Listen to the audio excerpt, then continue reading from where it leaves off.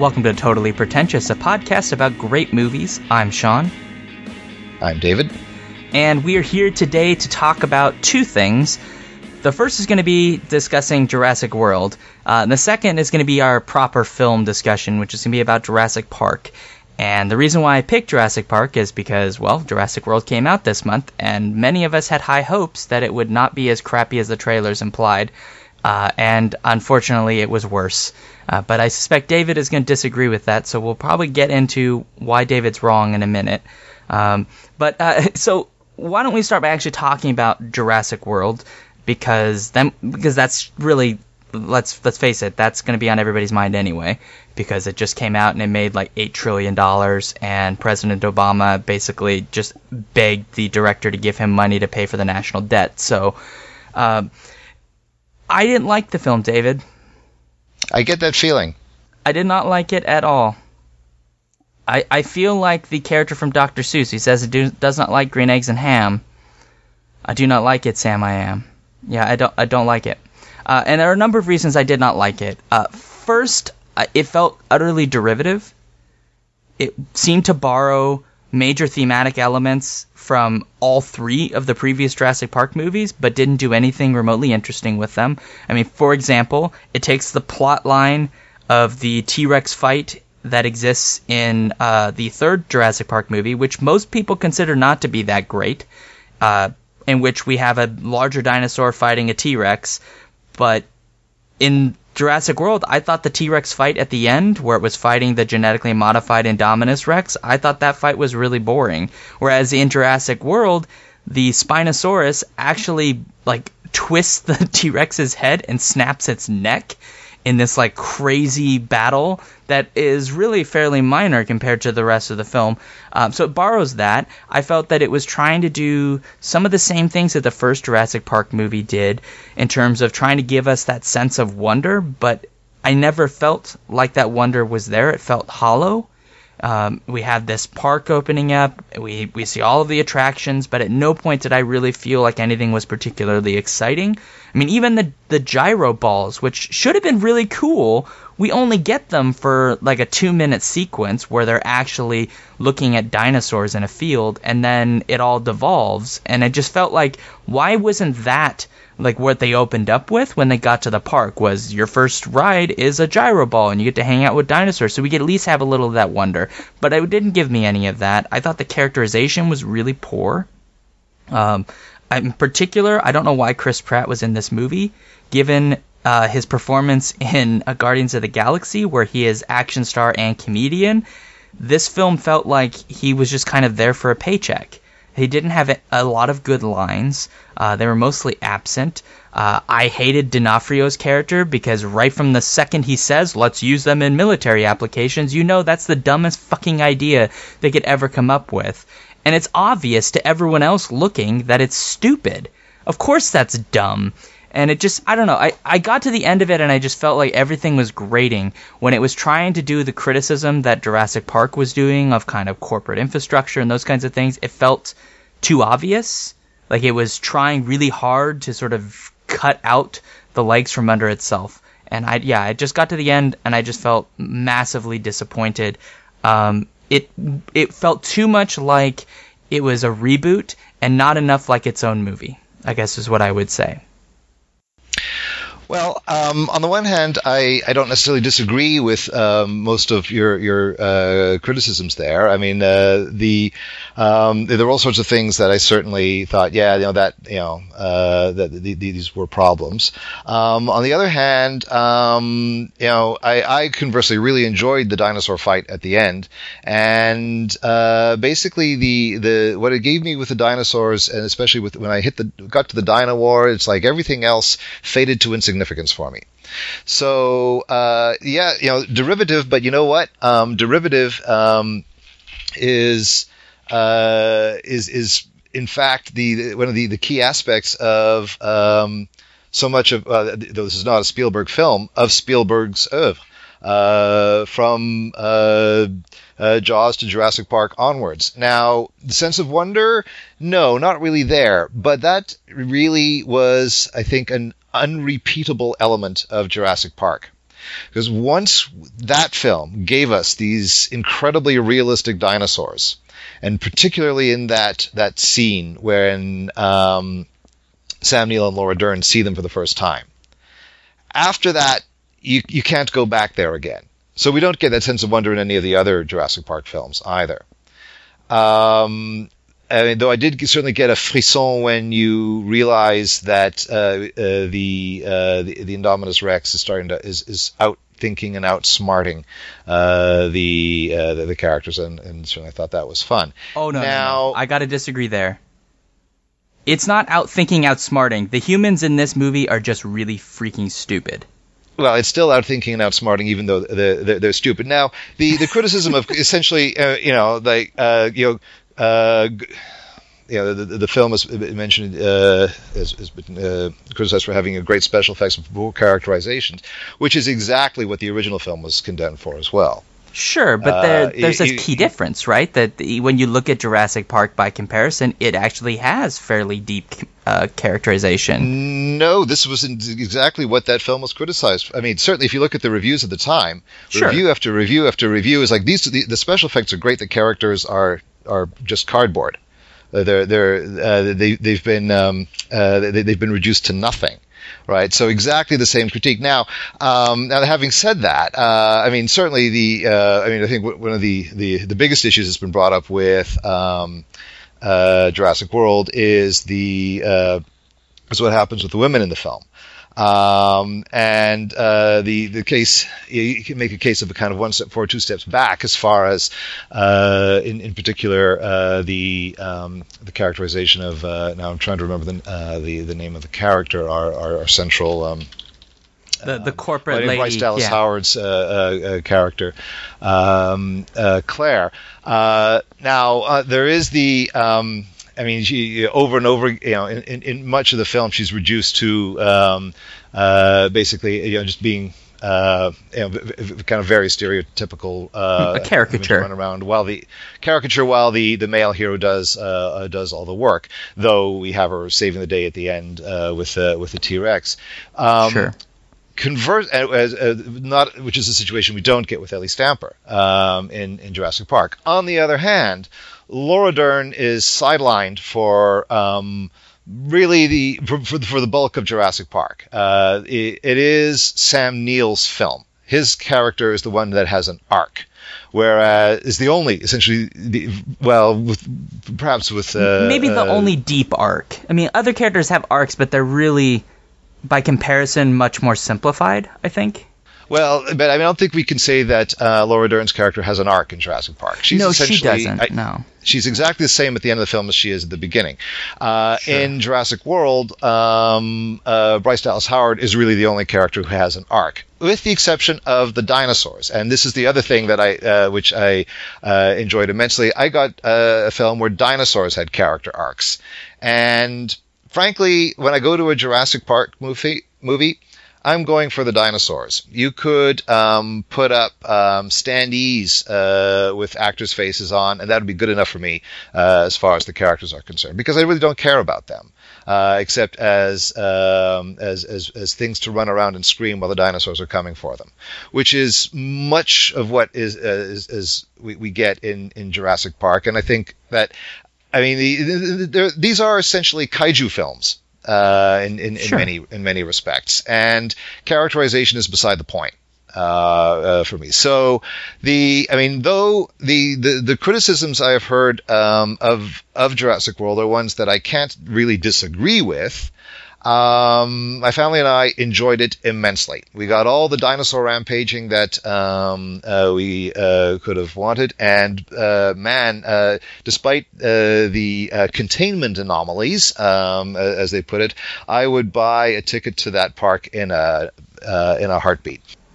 Well, here's where I will disagree. As soon as I found out what morons were running this park, I would not go. But I would go to a park featuring dinosaurs. The problem is, I don't understand how this park has been running as long as it has in Jurassic World, given that the people they hire, I feel like they went to a fair and were like, we're going to pay minimum wage for people to take care of dinosaurs.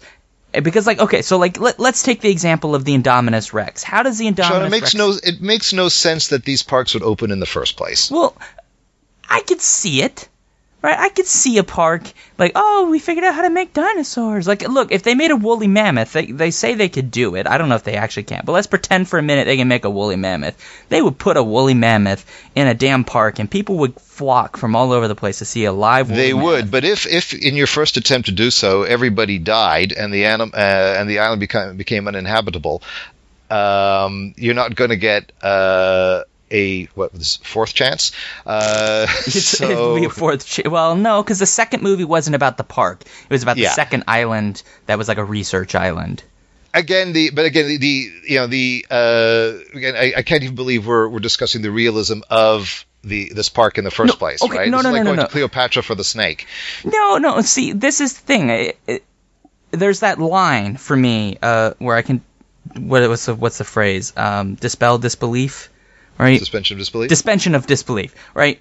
Where I get to that line, and as long as you don't cross that line, I'm like, I can buy it, right? Like, yeah, it's pretty far-fetched. We're gonna make a dinosaur park with real dinosaurs. That's pretty far-fetched. I mean, just even thinking about that realistically, like the legal problems, the fact that they probably broke like 800 international laws just to genetically engineer these, yada yada, right? But I'm willing to accept. Right? Because if somebody with a shit ton of money said, I want to build a park with real dinosaurs, I can do it technologically, you know what? I feel like that could happen, even if it's far-fetched. However, what I can't accept is that park would then hire people who go into a pen with a genetically modified super smart dinosaur, open up the main doors because they think it has, quote-unquote, escaped, and then leave the doors like, oh, we're just going to go inside, and then we're going to, right? This is stupid. It is the dumbest thing in the, like, at least when the T-Rex gets out, it's because of sabotage, right? It's somebody literally fucking over the whole park, right? He shuts down entire systems, and the park goes, and falls apart, right? That is a human deliberately trying to let dinosaurs out. This is one where humans, through utter idiocy, either let dinosaurs out because they're stupid. Like, first off, okay, this pissed me off because, like, later on, right, they're like, oh, where's the Indominus Rex? And they ask the person in the control room, and he's like, well, it's still in the tank because the infrared says, right? And I'm like, why didn't you ask that guy to do an infrared scan before you went inside the freaking enclosure? Why would you, what is wrong with you? You created a giant carnivore. They did do a scan. It wasn't registering on the infrared. That's why they went in. No. The scan that they did was with their the little chip. No, that came afterwards. Oh, they went the in because okay. It's the infrared. But the thing is, I mean, yeah, it wasn't the infrared. It was the chip. I'm sorry, the other way around. Yeah, but I mean, all of this is true. I mean, yeah, the film is heavily dependent on an idiot plot, which is as many of these things are. And we're certainly not going to. I'm not going to argue you into enjoying the film any more than you will convince me that I didn't enjoy it. But I guess what it came down to for me is that it gave me lots of dinosaurs, and I didn't really care about anything else. And I guess I like the pretty. It's nice, dinosaurs, cool beans, and all that. But I want a film that's good, that also has those things, that isn't just spectacle, that has and that's also fair character. Enough. Yeah, and I, you know what, and I don't disagree with that. Could the film have done better? Absolutely. It gave me enough to enjoy it. Did I think, am I seeing the riches that are there in, say, the original King Kong, or the original Godzilla? No, I don't. But they're not there. No. Did it give me more meat than Age of Ultron? Yes, it did. So, if I look at the summer movies this year, it's a long, long way from giving me something like Fury Road, but it delivered in a way that, for me, that Age of Ultron left me cold. I mean, okay. I guess that's fair. I guess I just can't. I just want to not have to, like, I want to go to a film, like with Fury Road, like, I never had to question the complete craziness of this world. Because from the start, the very first images we get are crazy, right? So I know I'm in for a ride of crazy, right? This place is just going to be full of just weird, like the pole vaulting dudes and like all that stuff, right? I know what I'm getting from the start. But going into a Jurassic Park movie, what I think I'm getting is, you know, here is a mistake being made, but we're going to get these characters, we're going to sort of learn a little bit about them, and then things are going to go horribly wrong, and it's going to be about us fearing for their survival, which is what Jurassic Park really is in many respects about. It's about fearing for our human survivors and trying to figure out who's actually going to survive this and learning about them through the process. And I never got any of that, and in some cases, I didn't even care about characters. And I just wanted to feel like in the opening scene of Jurassic World, there's the implication that there's something wrong with this family, and we're supposed to care that they're being shipped off to go hang out with their aunt at Jurassic World. But when it comes up that they're getting a divorce, it's like this one quick scene, and then it's suddenly forgotten. Like, none of this characterization matters. And I don't... why did you even bother? Why didn't you just say, like, the first scene should have just been them getting off the helicopter, right, and going, whoa, dinosaurs, really cool, and then just go for it. And just get rid of all of the rest of that, and just make it about, very clear from the start, it's about dinosaurs. Done. Which is fair enough. I did find there was as loosey-goosey as those characterizations were, there was enough for me to care about these characters enough. Now, would it be nicer to get more? Yes, I agree. That we shouldn't have to just make do. Sure. But then there's the realities of things, and there's been a law of diminishing returns with the Jurassic Park films. Sure. I enjoyed the third one far less than I had enjoyed the previous two. I think the one thing that virtually the only thing I retained from the third one is the Peter Pan gag with the cell phone ringing inside the Spinosaurus. Yeah.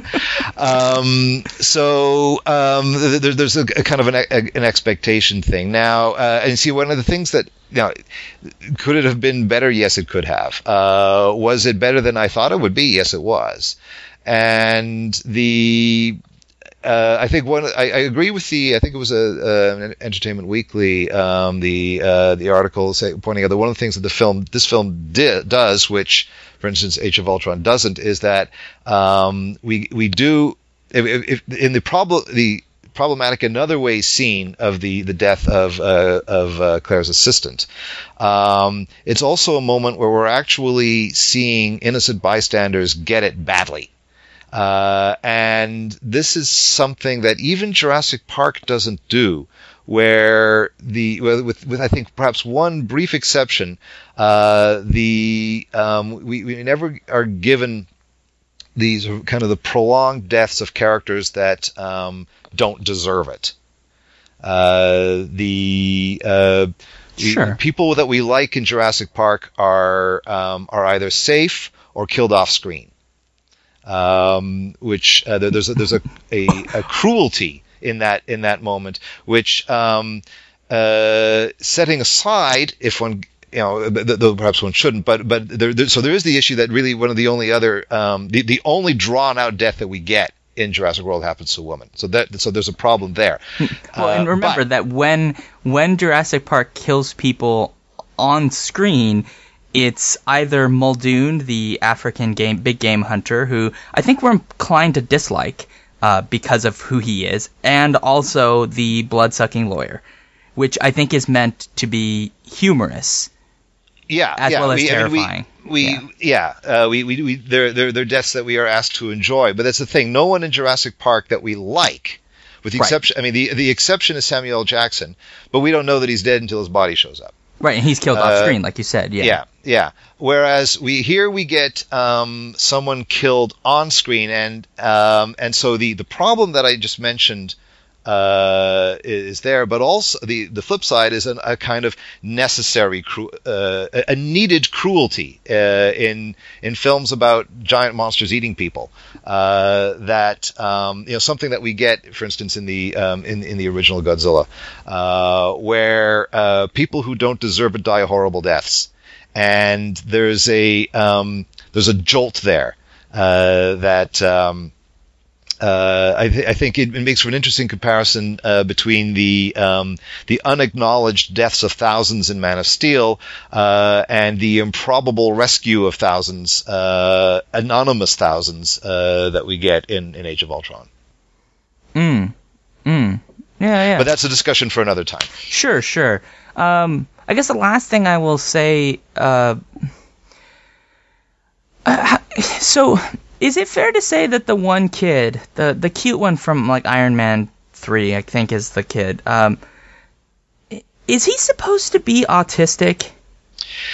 That's he keeps counting numbers, right? But they're like inconsistent. He does it sometimes, and it's supposed to be this thing when we get to that final scene, right? And he says we don't have enough teeth, right? As though to imply, oh, we need someone else, like we got to get another dinosaur in here. Oh, it's T-Rex. But it seemed really inconsistent. I couldn't tell if he was just weird, or he was autistic, or like this is his response mechanism because he's the one that's figured out they're having a divorce. It never made sense to me. Yeah, that was I wasn't quite sure what to make of that. You're right that it was inconsistent. It was a characterization element that sort of came and went. Yeah. And my stepdaughter raised that issue, and if he was, if he was.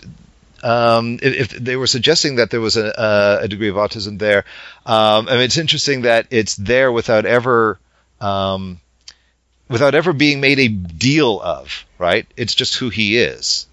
Sure. Which is a point in his favor. On the other hand, like you said, it's also it blips in and out. So I wasn't. It's really hard to get a handle on that. Yeah, it was a thing that was like I felt that if it was meant to be autism, clearly fairly mild autism, because it's not severe autism. If it is autism, it's something fairly minor. He's just attaching to numbers. But it's one of those things that kind of, I felt that if that's the case, it treated it as though, I don't know if I would agree that it treated it as though it's not a big deal. I felt like what it did was it made him seem weird in the film. Well, and that's that. Okay, and yeah, that's a point. And I guess I just that bit was so poorly constructed. Yeah. That there's just I just don't know what was happening with that. You could have made it like.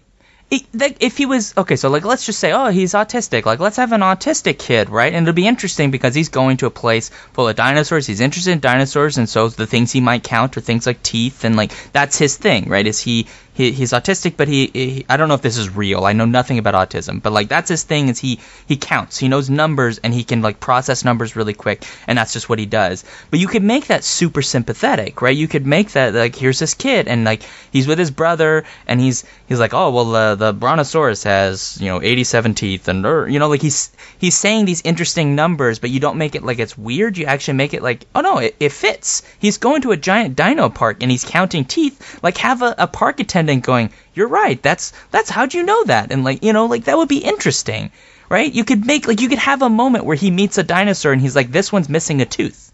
Right? It's got 86. It's supposed to have 89 or whatever. And the park attendant would look and go, by Jove, you're right. It lost a tooth. Or you could make it sympathetic. I'm not a writer, so that probably would not work on screen. But you get what I'm saying, right?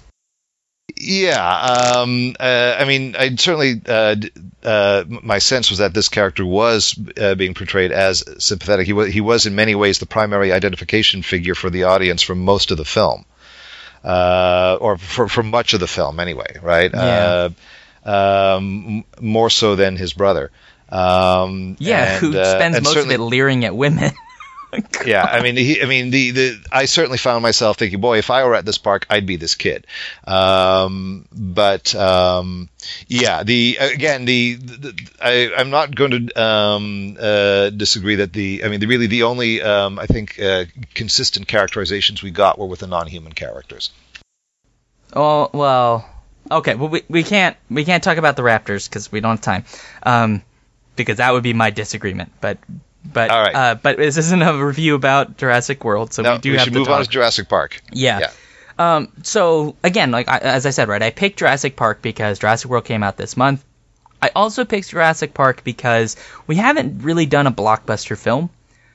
We've not done a film that's been, massively financially successful, and while some of the films we've watched have been influential to a degree, they've been influential in a very different way than something like Jurassic Park, which was influential in a number of ways, particularly visually, because its visual special effects were, as you noted, right, earlier on, right, it got a lot of reviews that praised it for its visual effects because what it was doing in 1993 was a pretty big deal. And still, the effects stand up very well today. And I do want to talk about that maybe in just a moment, because I hope everybody knows the story of Jurassic Park, but in case you don't know it, and it's one of those films that you've not seen yet, I really do highly recommend it. But the basic premise is you've got this eccentric, I'm guessing he's a billionaire, an eccentric capitalist of sorts who really wants to create a park, and he hires a bunch of scientists, and he decides, well, hey, I'm going to create this massive dinosaur park, and we're going to have dinosaurs, and it's going to be like this revolutionary thing. And, unfortunately, the investors are like, well, people keep dying at your park, as the opening scene demonstrates to us, right? How can you ensure the safety of park attendants, which is a legitimate problem? And so what does he do? He goes and gets two experts in paleontology. He gets a paleobotanist, played by Laura Dern, and Sam Neill's Dr. Grant, who is, I guess, just a standard paleontologist, who happens to have a love affair with raptors, which he will have that love affair even more so in Jurassic Park 3, when he and a raptor will actually walk off into the sunset together. That doesn't happen, but it's true. But as you can expect, right, we have this lot of characters who are supposed to basically write off the park as good to go for the investors, and things go terribly wrong. In particular, character of Nedry, who has been hired by a competing organization we know nothing about to smuggle away embryos, basically sabotages the park, leads to several more deaths, and the near death of Hammond's, the eccentric billionaire's children. And it does a lot of really interesting things, and I think we are going to have to talk about a lot of them. But why don't we actually start by talking about the visual effects? Because as you noted, David, the visual effects here, surprisingly, or maybe not surprisingly, but they really do hold up. And I think there's a good reason for that. And I think it's because whatever people think of Spielberg's more recent films, he is a genius when it comes to special effects. I mean, it's something that one of the books I was reading made a comparison between Jurassic Park and Jaws, where Spielberg is very careful about what he shows and when he shows it. And in particular with the CG, I noticed that the T-Rex in particular, which is the biggest participant in the CG, is often shown in shadow or in darkness or in limited light. And I realized, part of that is necessity for the story. I mean, a giant T-Rex in the dark is a little bit more scary than T-Rex in bright light. But also that limits the degree to which you can recognize the limits of the technology in 1993, because the shading, it takes away some of the imperfections that would have been existent, which you can see when you see it in full light, but is not as visible in darkness, which I really appreciated. And Spielberg does make exceptional use of puppetry, or animatronics, or I guess they're animatronic puppets, whatever. And even then, he's careful about what he shows. When Muldoon, the big game hunter, is killed by a raptor, right? We see the puppet attacking a thing, and we have bushes in front of us, so that our vision's slightly limited, so we can't see fully what's happening. It's sort of more suggestive than it is actually occurring. In other cases, we do get big puppets. We get to see a Triceratops, which is one of the most beautiful moments, I think. That big, massive Triceratops. It's just Spielberg in this film is like on his A game, I feel like, when it comes to the special effects. And what did you think about all that, David? Yeah, and it's funny, I mean, what you were saying about the night, and yeah, I think it's very effective there. And I've always found it odd when I keep hearing people complain when the same technique is used in, say, Godzilla most recently, and people are complaining about getting these things at night. Well, I think A is more atmospheric, and B, yeah, there are still considerations as to maintaining that illusion. Yeah, and Spielberg is, I think, very good at the deployment of his special effects. He always has been, in what to show and what not to show. He is a filmmaker who seems to enjoy showing as much as he can. Right now, we see much less of the shark in Jaws, partly in many ways because the big robot they built didn't work. So right, they had to show. Yeah, they had to show and misbehaving in various ways, so they had to show a lot less. So he's judicious, but what he can show and will show effectively, then he will, right? So we do get the big reveal of Bruce at the end of Jaws, or actually at various stages, right? He's not in the shadows all the time, and so there's going to be those elements that you just described of of concealment, of careful use of not showing us too much, but when he can go the whole hog and really show us the dinosaurs, he does. And that's one of the big purpose of Jurassic Park, is to give us dinosaurs on screen as we've never had them before.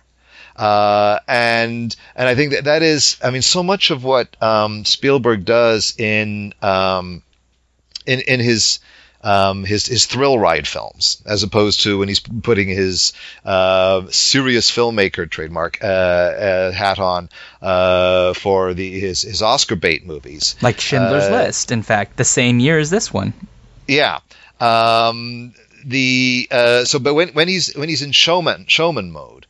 So Jaws, Close Encounters of the Third Kind, the Indiana Jones films, Jurassic Park, and so on and so forth. A big part of what he does is, and this is, he shares a lot in common with George Lucas here, for obvious reasons, is to, in some ways, return to films of the past and try to give it to us in a way that we've never had it before. And of course, this formula, not necessarily formula, but this approach was enormously successful. With Jaws, and then with Star Wars, Lucas giving Star Wars a couple of years later, we get the birth of the blockbuster era, and the creation of films giving, well, how should I put this? It's been pointed out many times that what Spielberg and Lucas were doing is B movies with gigantic budgets, which has come to define the blockbuster era. And Roger Corman talks about seeing Jaws for the first time and going, oh crap. All right, because he says that things were really going really well at New World in the mid-'70s. The company was very successful. Then when Jaws came out, New York Times critic Vincent Canby said, "What is Jaws but a big-budget Roger Corman film?" He was right. But what he didn't say was it wasn't only bigger than mine, it was better than mine. And when I saw Jaws, I thought, I'm in trouble. And so there's those two things I think that we see in the special effects, the giving us the effects as we've never had them before, while being very careful about how he does that. And I think Spielberg has is perhaps one of the things in common that he has with Kubrick, and so perhaps making the kind of posthumous collaboration of AI not as bizarre as we might think. Despite the fact that in terms of temperament. The two filmmakers could hardly be more different. But they both, the deployment of special effects are such that the effects in their films age very, very well, right? The effects in The Shining and 2001 have barely aged a day, and that's also true with Jurassic Park. Yeah, and I think it's interesting, a bit earlier you said, that Spielberg will, if he can do something effectively, he will show a lot of it, right? As he does here, we do get quite a lot of dinosaurs. I think there's like 57 sequences with CG animals in it, I think, and that was pretty revolutionary for the time. It was you didn't have films that used that much CG in 1993. I think it's very interesting that in pre-production, so it should be noted that Spielberg was somewhat pushed to do this film. He wanted to do Schindler's List. He was also interested in doing Jurassic Park, but he wanted to do Schindler's List first, and he was kind of pushed by the studio to do Jurassic Park first. He ended up doing both films in the same year, they released in the same year. Presumably he filmed, they were done back-to-back, but presumably he started filming the year prior.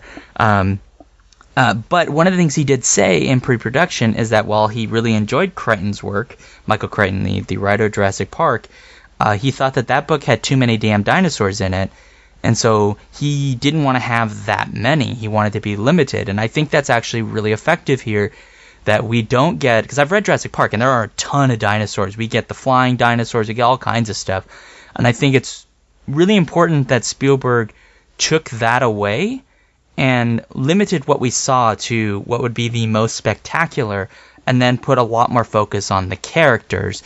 And I think it's interesting that one of the characters that changes the most in Jurassic Park, Hammond, played by Richard Attenborough, the brother of David Attenborough, by the way. Yes, that Attenborough. Isn't that cool? It's adorable. That his character changes from the book to being far more sympathetic here. In fact, here I would say he's almost tragic. He's a tragic figure. Yeah. I mean, he's certainly turned into one of the good guys when he's one of the primary villains in the novel. Right. And here, I think it's really important, right, that I think some people have interpreted Hammond. I mean, look, this film is dealing with issues of basically like corporate greed on some level, and a degree to which, like, capitalists kind of just doing whatever the hell they want. And a lot of people, I think, have interpreted Hammond as being this kind of capitalist hog whose primary motives is profit over anything else, and I think that's completely wrong. I think Hammond's character is motivated by human interest, there's this beautiful moment when they're having dinner, right, and the lawyer is saying, we can make a fortune, like we could do all of this, we could charge thousands of dollars, and what Hammond says is, no, I do not want a park that only caters to the super rich. Everyone deserves a right to see these dinosaurs. Right? And the lawyer still doesn't get it. He's saying, well, fine, we'll have like a coupon day for like the peasants. And he laughs somewhat nervously because that's not what he wants. And throughout the film, we see that, like, yes, he is somebody who has a ton of money, who has done a lot of things to do a ton of money, but he's also a philanthropist. He's someone who has a deep interest in human affairs and in producing something of value for humanity. And in this case, he wants to entertain people. And I think that that's something that gets lost, as how much he actually cares about people and living things. I mean, he even cares about the dinosaurs. There's this moment, right, where the raptor's being born, it's coming out of the egg, and he says, right, I want to be present for everyone so that they come to trust me, right? It's clear that he loves the animals. And I think it's so interesting that Hammond's character, he does get an arc. I mean, it's not explored much, but it is an arc that goes from, this very misguided, eccentric, rich guy who is noble, I think, in his intent, but is not thinking things through, is slowly torn apart, right? There's that moment with Laura Dern when he's eating the ice cream because it's melting, and he's still trying to cling to that hope that he could fix this, and she's trying to tell him, like, no, it's never going to happen, right? This is too dangerous, you can't do this.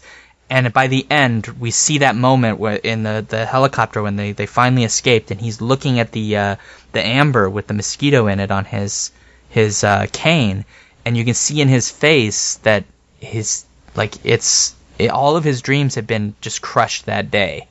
And that's Hammond. He's this tragic figure, this misguided man who steps outside of what should be the realm of man, the idea that you can control nature, and has nature basically smack him in the face and take everything away from him.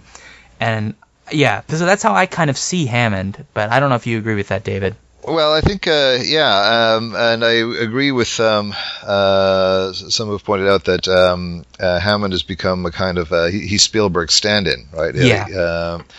He's he's the showman, giving us with the childlike sense of wonder, giving us the show that no one, that we've never had before. Right. So when he's in the little cartoon, and he's giving them the tour. I mean, he's Spielberg unveiling the wonders before us. So whether we want to, whether Koepp and Crichton, when they were writing their screenplay, were thinking of this or not, I don't know. But it's not. It'd be possible to draw parallels between Hammond, as you've just described him, with Spielberg's own career, right? That Spielberg emerging, being one of the products of the American film Renaissance, that flourishing of creativity and freedom from the late '60s to the mid '70s in American cinema, which so we get along with Spielberg and Lucas, Scorsese and Coppola and Cassavetes and Hopper and Polanski and so on and so forth, and yet the Spielberg, who had his opportunity to create films for the first time because of this environment, unintentionally destroyed it by showing Hollywood how to make a lot of money really fast again with Jaws. And so he, in the change that followed, and obviously I'm oversimplifying somewhat, but Spielberg is sort of the director who could continue to do the things he wanted, and yet, as you've just pointed out, he was under a lot of pressure to do this, so he could then do Schindler's List. He created a monster that went out of control, rather like what has happened to Hammond, while engaged in something that was, also created a lot of joy. Yeah. It's very interesting that this character. I really like Hammond. He's at no point villainous, right? He's just he's likable. He's weird. He's a little eccentric. And some of that is because he's got money and he can just do whatever he wants, right? I mean, the way in which he manipulates Grant and Sattler, right? He basically says, "I want you to come to this park." Sattler, yeah, and just I'll fund your dig for 3 years, and they're like, "Okie dokie." He knows he can get people to do things for him with his money, but again, it's his intent is he's using money to perhaps in ways that are maybe somewhat unethical, but he's using them in ways that are furthering goals which are noble goals but misguided goals. And I love that. His heart's always in the right place. Yeah, his heart's in the right place, right? I love the scene with Laura Dern Sattler's with Sattler, right, where he's talking about the first attraction he ever opened was a flea circus, right? Which, as people should note about flea circus, right, there aren't actually fleas in there. Right, it's an elaborate contraption, right? So it's an illusion. But as she notes, right, these dinosaurs aren't an illusion, right? And I think that's something that he forgets, is he's dealing with animals that have no idea what century they're in. They have no idea the world that is around them, and they're doing the only thing dinosaurs know how to do, which is whatever their individual habits are. And every human there is out of their depth, right? Even Muldoon is out of his depth, right? There's that moment with Grant, where Grant, his only interaction with velociraptors has been dead ones that have been dead for millions of years, right? And he's asking Muldoon all these questions, and you can tell from Muldoon's perspective, right? He knows a lot about raptors, but he doesn't know enough, right? He says, like, they're smart, right? They're learning. They test the fences for weaknesses. They're just really enormously clever creatures. And you can tell there's a degree to which, like, he has no freaking clue, because he has never dealt with anything like this, right? He's hunted lions and elephants and crap, right? But he understands those far better than he understands velociraptors. And, of course, there's that moment, right, where he gets killed, and he gets killed basically almost in the same exact way that Grant imagines would be how a velociraptor would hunt when he gets that kid, right? He wants to terrify that kid in the very beginning. That's what happens, right? And what is his response? Muldoon's response is, "Clever girl." Yeah, and a great line. It is so great. That line is beautiful. And then he dies, and he has this really horrific death. And I feel like, and I don't know how you felt about Muldoon, but when I watched this again, I felt like when I watched it when I was younger that I was inclined to not like Muldoon because he's a big game hunter. But I actually kind of liked him. Yeah, I think we are meant to feel badly when he gets it, in that he is... I mean, he's one of the few who has a sense of just how dangerous this really is, and that he's trying to act in the best interests of everyone concerned. I think the follow up to that the clever girl line is, of course, the I think one of the best moments in the film, and I think that captures both the weird mix of over the top and subtle, sometimes in the same moment, that you get with Spielberg, and that's when the raptor opens the kitchen door, and on the one hand, it's a little thing, right? One of the most, certainly in 1993, for the audience that I saw it with, the most terrifying moment in the film was when that doorknob turned. When the president was, they're not allowed to do that, and he's completely freaking out. So it's a little thing. It's the turning of a doorknob, right? Now it's also an extreme close up with A Sinister Choir playing on the soundtrack. So it's both a little thing and it's made gigantic.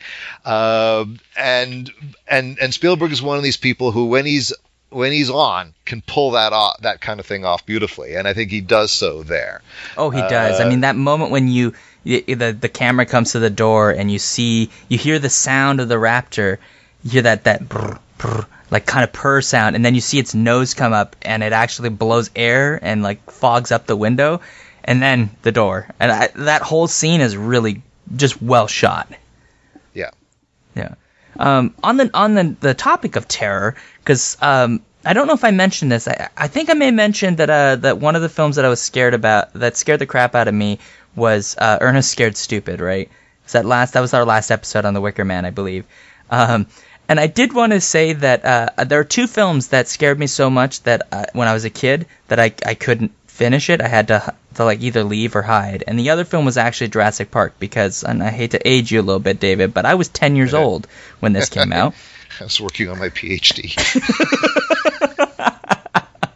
I'm sorry, David, but and it's weird because I was thinking while watching this that when I was a kid I was big into dinosaurs at around 10. I really liked dinosaurs, so it seemed fitting, like let's take Sean to a dino movie, right? That's the right thing to do.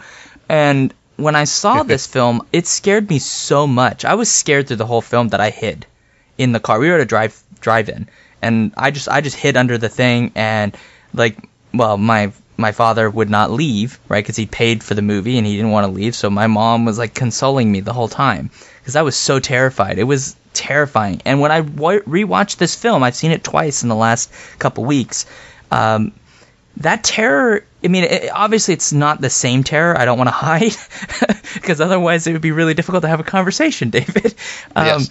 But that it is still terrifying. I mean, that first time when you see the T-Rex come out and then you see the head come right up and stare into the car, that scene is just a horrifying image. And it's again one of those moments where like Spielberg is really genius. He doesn't use a CG head; he uses a giant puppet head, and with a dilating eye and everything. And it's so. I mean, the dinosaurs in this are terrifying, and it's something that I find lacks in the later films as they get increasingly less terrifying. And I think because the films start to rely more on CG, and oftentimes don't bring in the suspense, whereas in this one.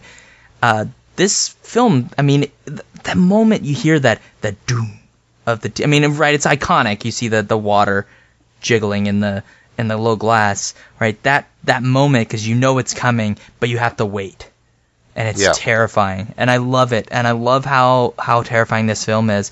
It is a horror film as well as a giant monster. I mean, obviously, giant monster movies tend to be horror films, but you get what I mean, right? It's using horror film qualities to really drive that tension so that when it happens it's like an explosion, like catharsis, but not the good kind. Yeah, and that was one of the things that delighted me when I saw the film in '93, was that I was seeing an adult audience terrified by dinosaurs. It's like, okay, you're all being taken back to your childhoods here. That was that I love the fact that this was a film that was scaring people. And I think in the examples you gave there, I mean, he's really, he's again, this is Spielberg giving us all, all the stuff that we saw in Jaws, being deployed once again to frighten the audience as well.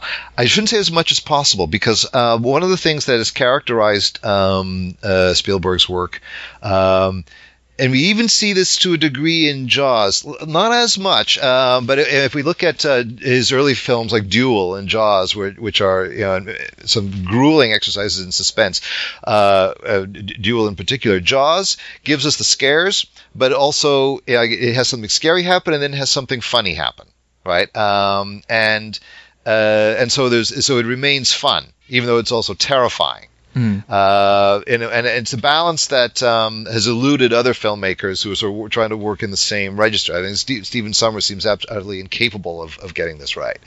So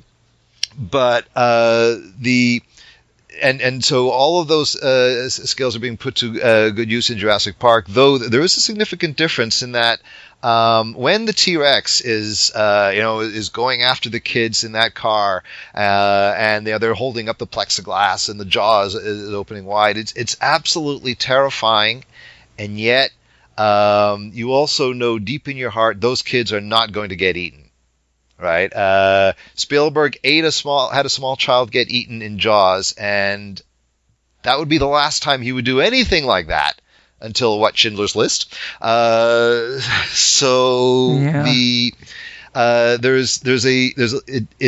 It's terrifying but safe, right? He's not. You're going to get the fear of a roller coaster ride, but you're not going to be disturbed, right? It's going to be a fun fear that he's giving you in Jurassic Park. Well, maybe that is the benefit of being an adult, because when I was 10. I thought everyone was getting eaten. Yeah, when you're a little kid, As an adult, I'm talking, certainly from an adult perspective. Yeah, when you're a little kid and you're there in the car with them, you're not. It's likely to be a much more primal experience. Although I can imagine. And that. Oh, go ahead. I was just going to say the sense of wonder that you mentioned there also works very effectively. There's also, like I said earlier, I think a bit of a one-off, right? Because it's something that Spielberg is unable to recreate in The Lost World. He can't.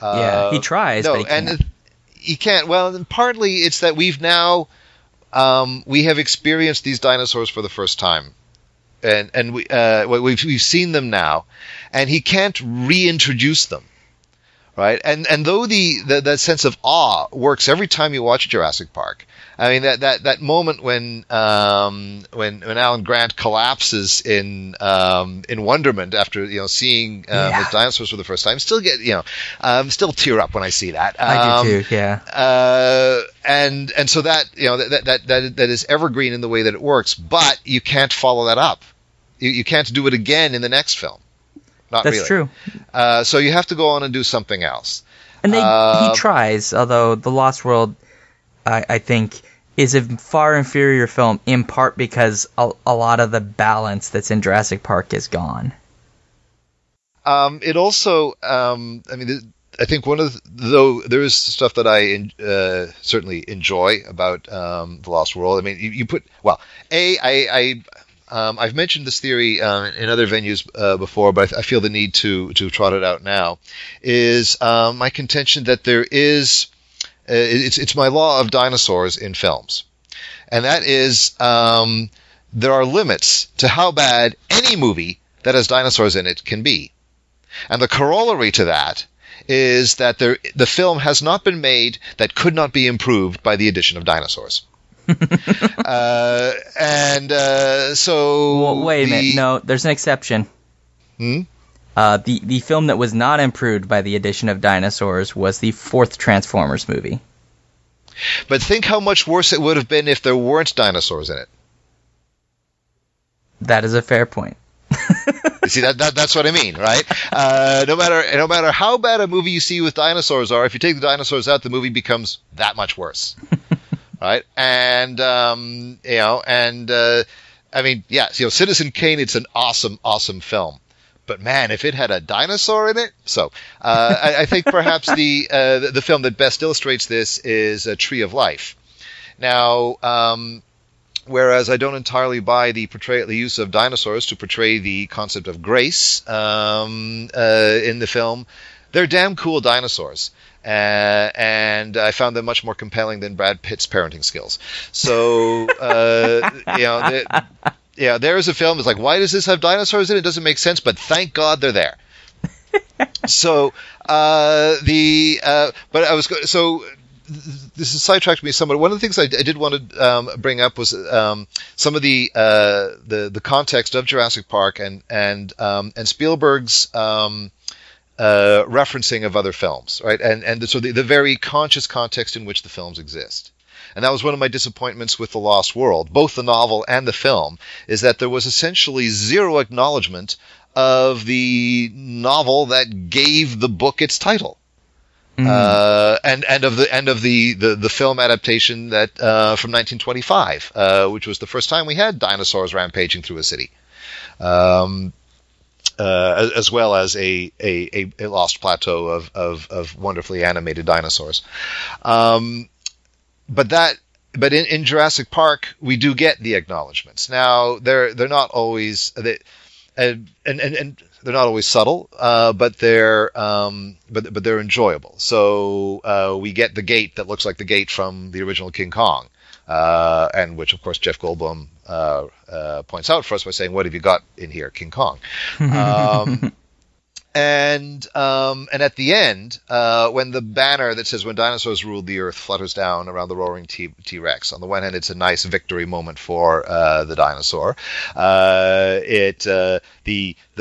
The statement of the banner suggesting where things could be going, but it's also an acknowledgement of the film "When Dinosaurs Ruled the Earth," which is it has one of the odder origins in that it began as a treatment by J.G. Ballard.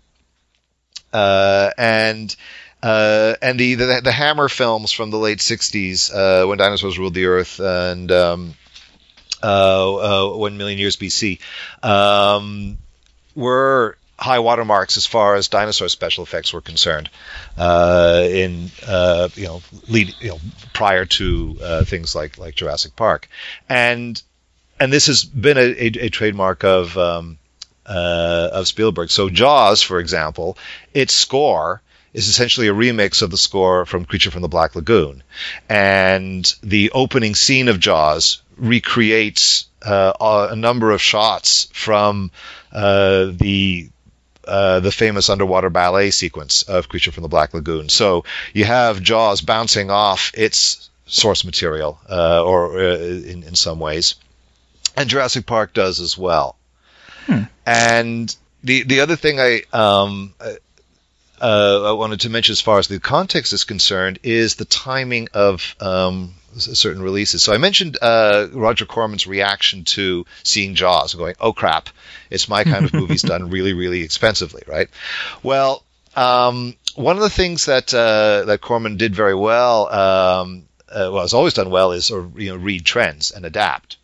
Now in the 70s, he rushed Death Race 2000 into production to beat Rollerball into the theaters, on the assumption that Rollerball, the big budget movie, with the prestige director Norman Jewison and James Caan in the cast, that was going to be the big hit.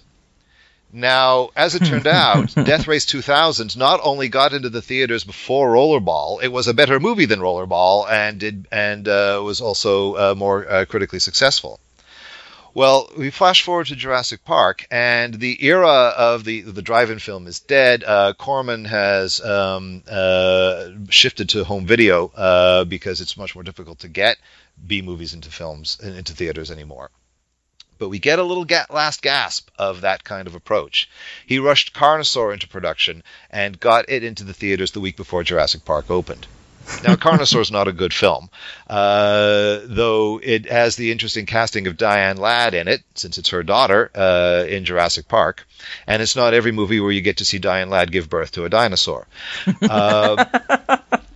And now it is also based on a novel. And now, unlike Jurassic Park, which is in its broad lines, follows Crichton's novel quite well, Carnosaur keeps the title of its source novel and genetically created dinosaurs, and that's it. It doesn't keep any of the plot at all. The novel has dinosaurs running around rural England, rampaging through malls and eating little girls on ponies and things like that. But the thing about the novel Carnosaur is that it has dinosaurs recreated from fossilized DNA, and it came out fully 6 years before Crichton's novel. So, sort of a little bit of a swirl of sort of contextual elements sort of coming together at the time of Jurassic Park's release. Interesting.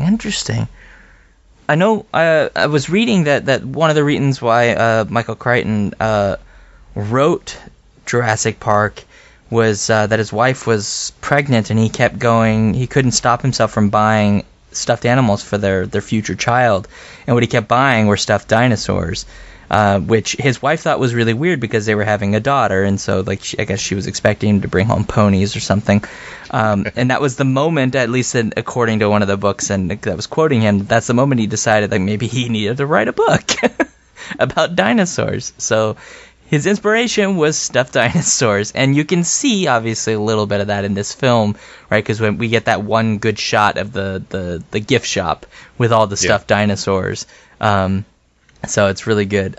So I don't really have much to say about the context, because I think that's all very interesting, David. Unfortunately, you know more about Carnosaur than I do. I should add, it's a book that has the greatest blurb in history. It's a 2-word blurb from the Times: appalling nastiness. That could be fun. Hey, it got me to buy it. Well, to be fair, David, you like Jurassic World, so I mean, you buy anything. I'm kidding. No, I'm teasing. But I did. You mentioned very briefly, like a while back, and it's something I did want to talk about with this particular movie. And then we may have to start closing out because I think we've run a little longer than normal because we talked a lot about Jurassic World. Well, dinosaurs, Yeah, dinosaurs. What are you gonna do? But I did want to talk about the family element of this, because it is something that I really actually enjoyed. So for those that have seen it, right, they'll remember the very early scene where Dr. Grant he's talking about all these raptors, and they're making fun of him because he thinks raptors evolved into birds, and this kid's like, that doesn't look very scary, it just looks like a 6-foot turkey. And then he does this whole scene, right, where he talks about, like, you're going to be eaten alive by a raptor, and he scares the crap out of this kid. And then after that, right, he says to Sattler, you want one of those? And that's the moment we realize they're a couple, and she's like, yes, I want some version of a miniature Dr. Grant. And they have this conversation where he's talking about why he doesn't like kids and all these kinds of things. And it's something that comes up later, right, when these two grandchildren show up, and she's trying to basically like turn him from this one form of a man into a family man, essentially, by pushing these kids to kind of hold his hand and be around him. And I'm sure someone could sort of take a critical view of that and have a negative view, but I actually really like that part of what Grant's narrative is him learning to sort of appreciate children and actually becoming like a fatherly figure, which we see progressively through the film. It becomes increasingly more so, up to the point right about in the middle of the film where he actually is holding them on this tree, right, and has said, I'll stay up all night just in case the dinosaurs come over here, right?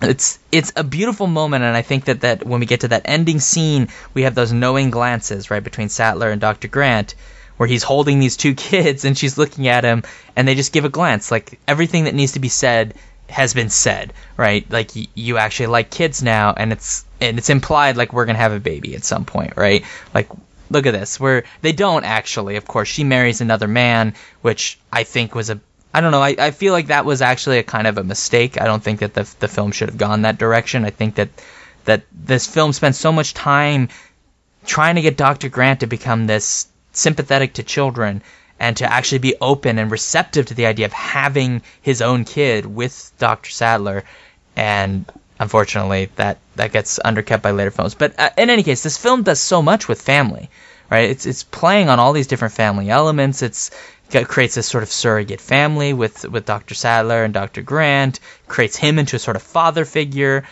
It even, and to some extent, makes Hammond a kind of maternal figure in some scenes when he wants to be present for the eggs, right? He kind of mothers the little baby raptor. So I think that it does a lot of really interesting things with family, and it's one of the, I think, is really, aside from the fact that it's a film about giant dinosaurs, the heart of the film really is the sort of undercurrent of family that's throughout. I'll confess I'm less fond of that, largely because it is an obsession of Spielberg's that he returns to over and over and over and over and over again, in his films. It's basically, it's there, it's there in Jaws, even though that it's not the focus. I mean, his family disappears for the second half of the film.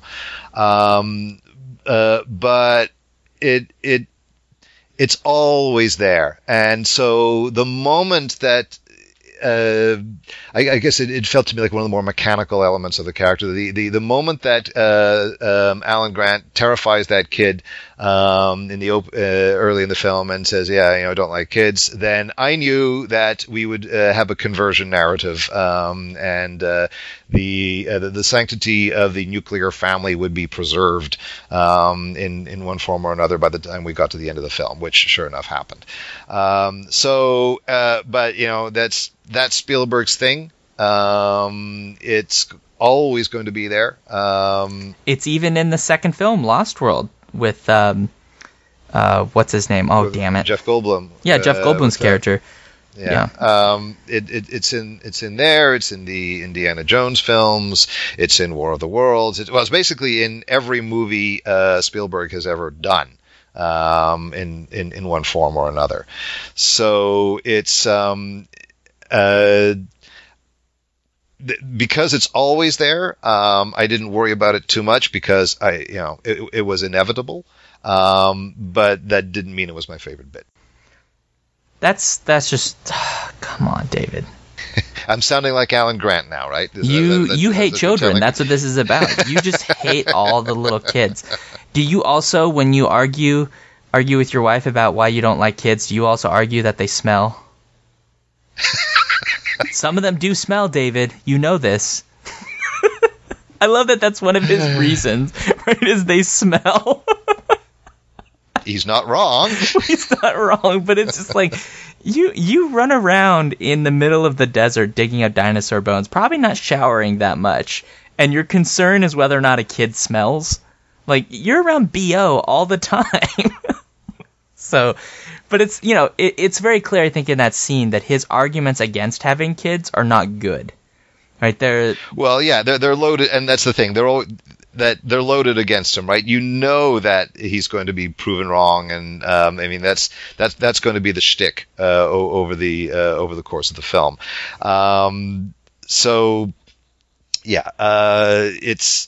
It's once we get to that it feels even more like a Spielberg film than a Crichton film, or or that's the inevitable Spielbergian kind of sort of Norman Rockwell aspects that are coming out in that aspect of Grant.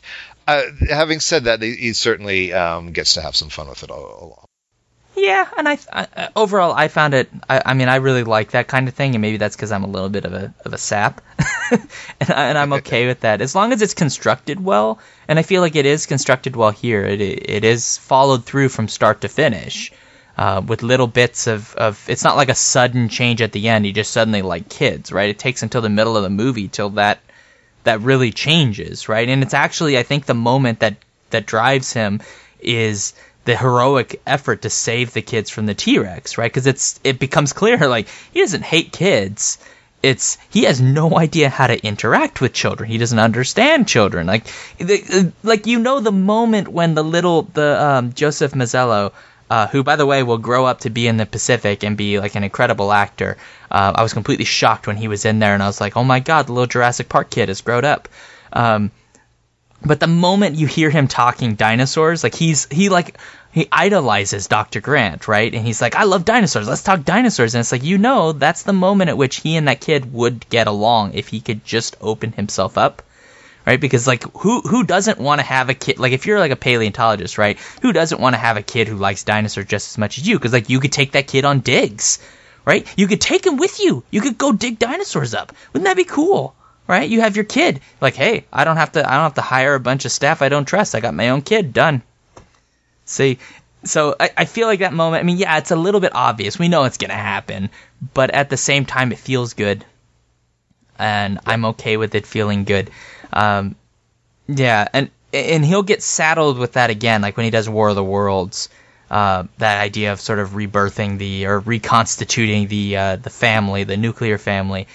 He gets saddled with that in War of the Worlds, and I think it works less in that film only because the kid, like, I have to go do this. I have to go watch them get their asses handed to them by giant aliens. Let me go, Dad. And I'm like, no father in their right mind would have let their kid. I would have knocked that kid out and dragged his ass. You're not going. You're not going. I don't care that you showed up at the end of that movie. You're not going. End of discussion. Well, yeah, I mean, again, and I don't think that's Spielberg being saddled with it. That's Spielberg. That's something that we see so often. That's his bag.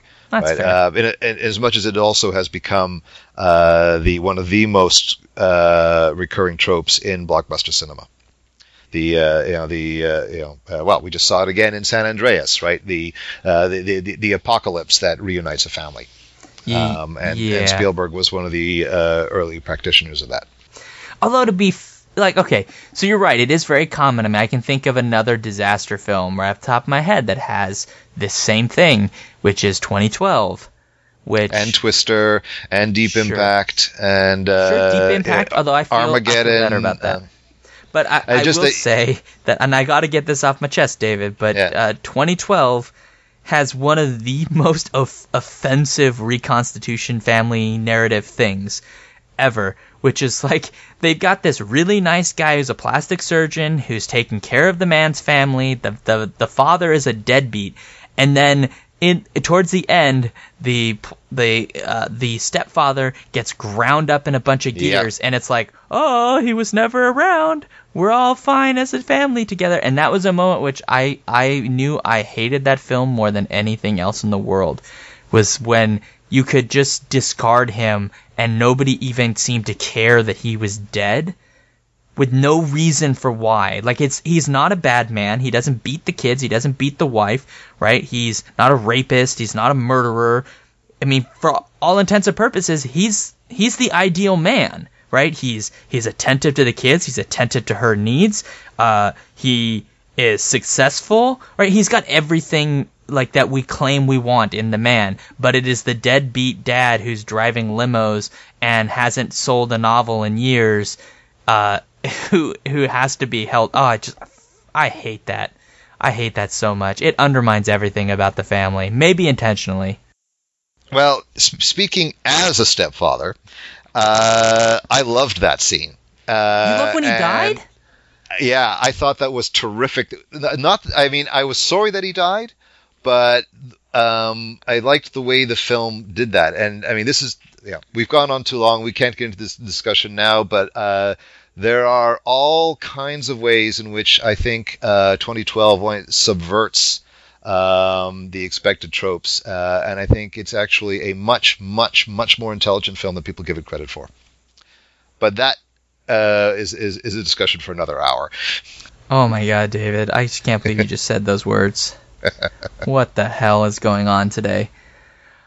Okay. So very, very last thing, and we haven't really talked about it, is Sattler herself. I think one of my favorite. There are two favorite scenes of hers in the movie, and they're two of my favorite scenes in the whole movie. It's the moment when they're oh God, what the hell is Jeff Goldblum's character's name again? Malcolm, Dr. Malcolm, Ian Malcolm. Ian Malcolm, thank you.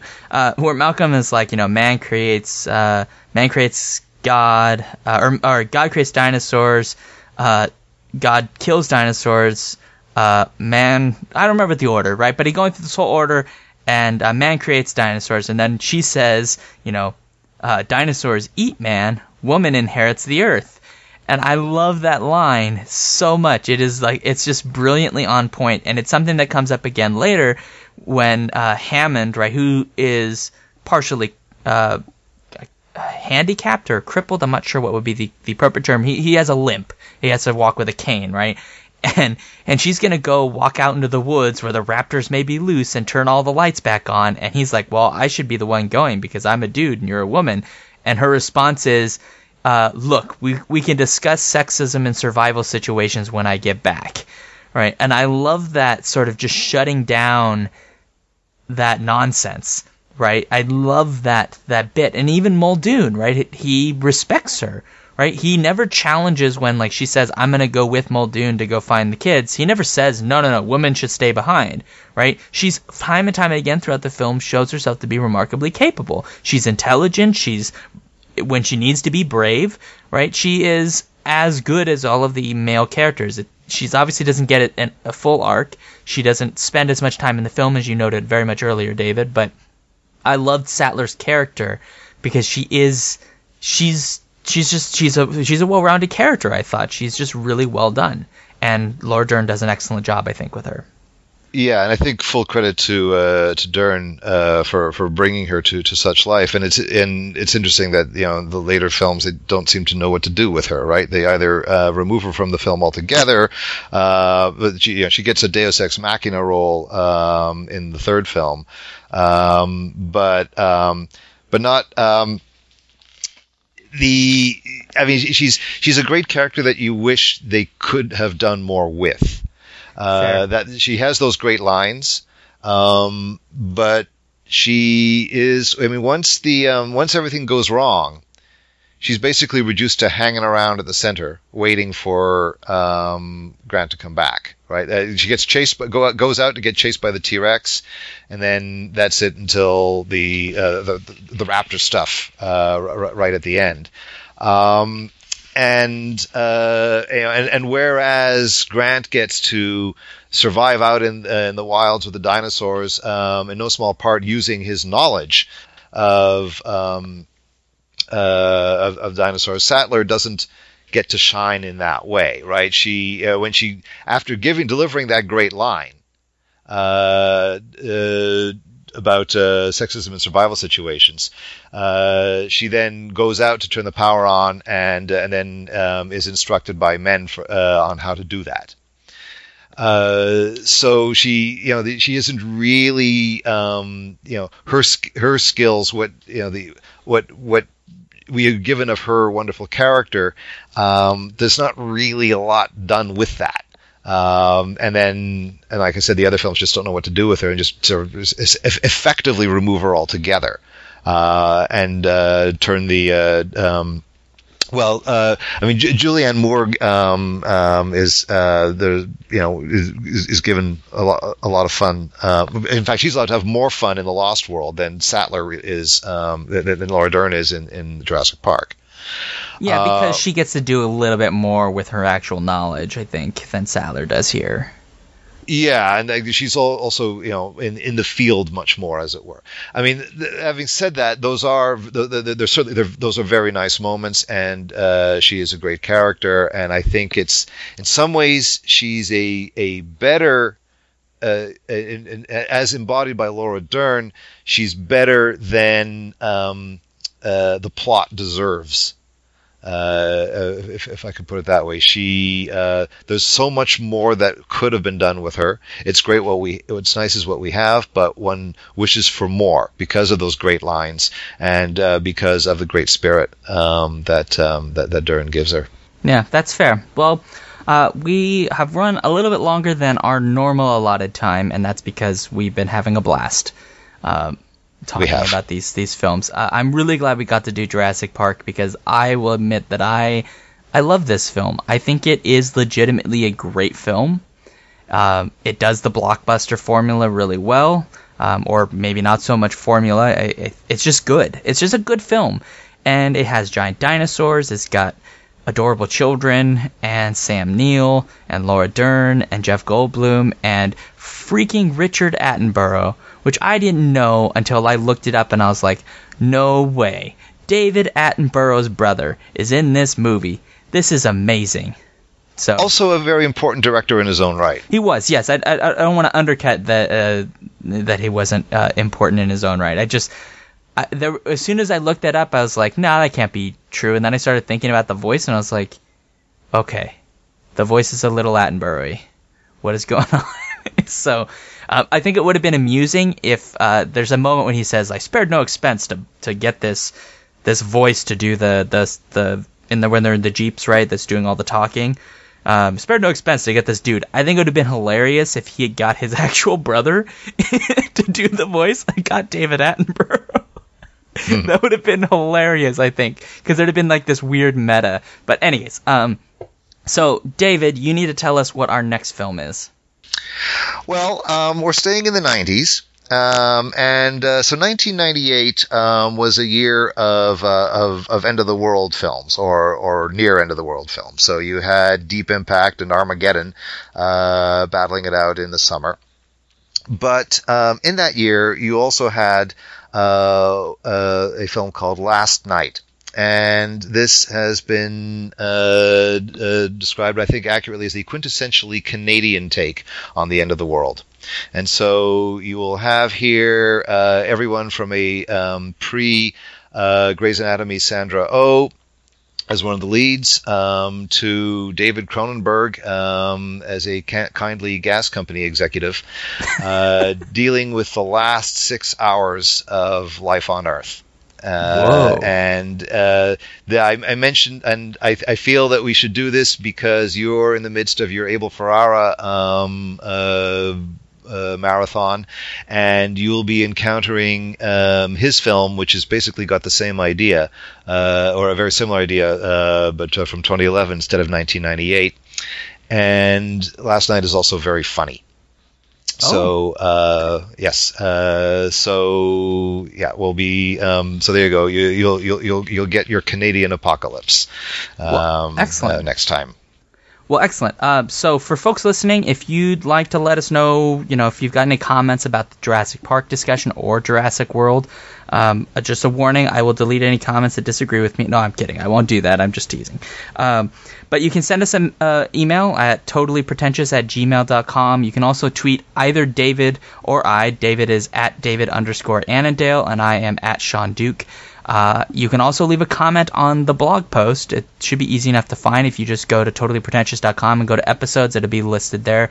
And the other thing I did want to note is that I've been putting up on the blog the day after these episodes release. I've been putting a post that contains all the ways you can watch the next month's film online, because most of the films we've been watching have been in some capacity available online for rental or purchase, and so I want people to be able to watch it along with us, and to maybe, that way you're not listening to an episode about a movie you've never seen and feel like you're too lost.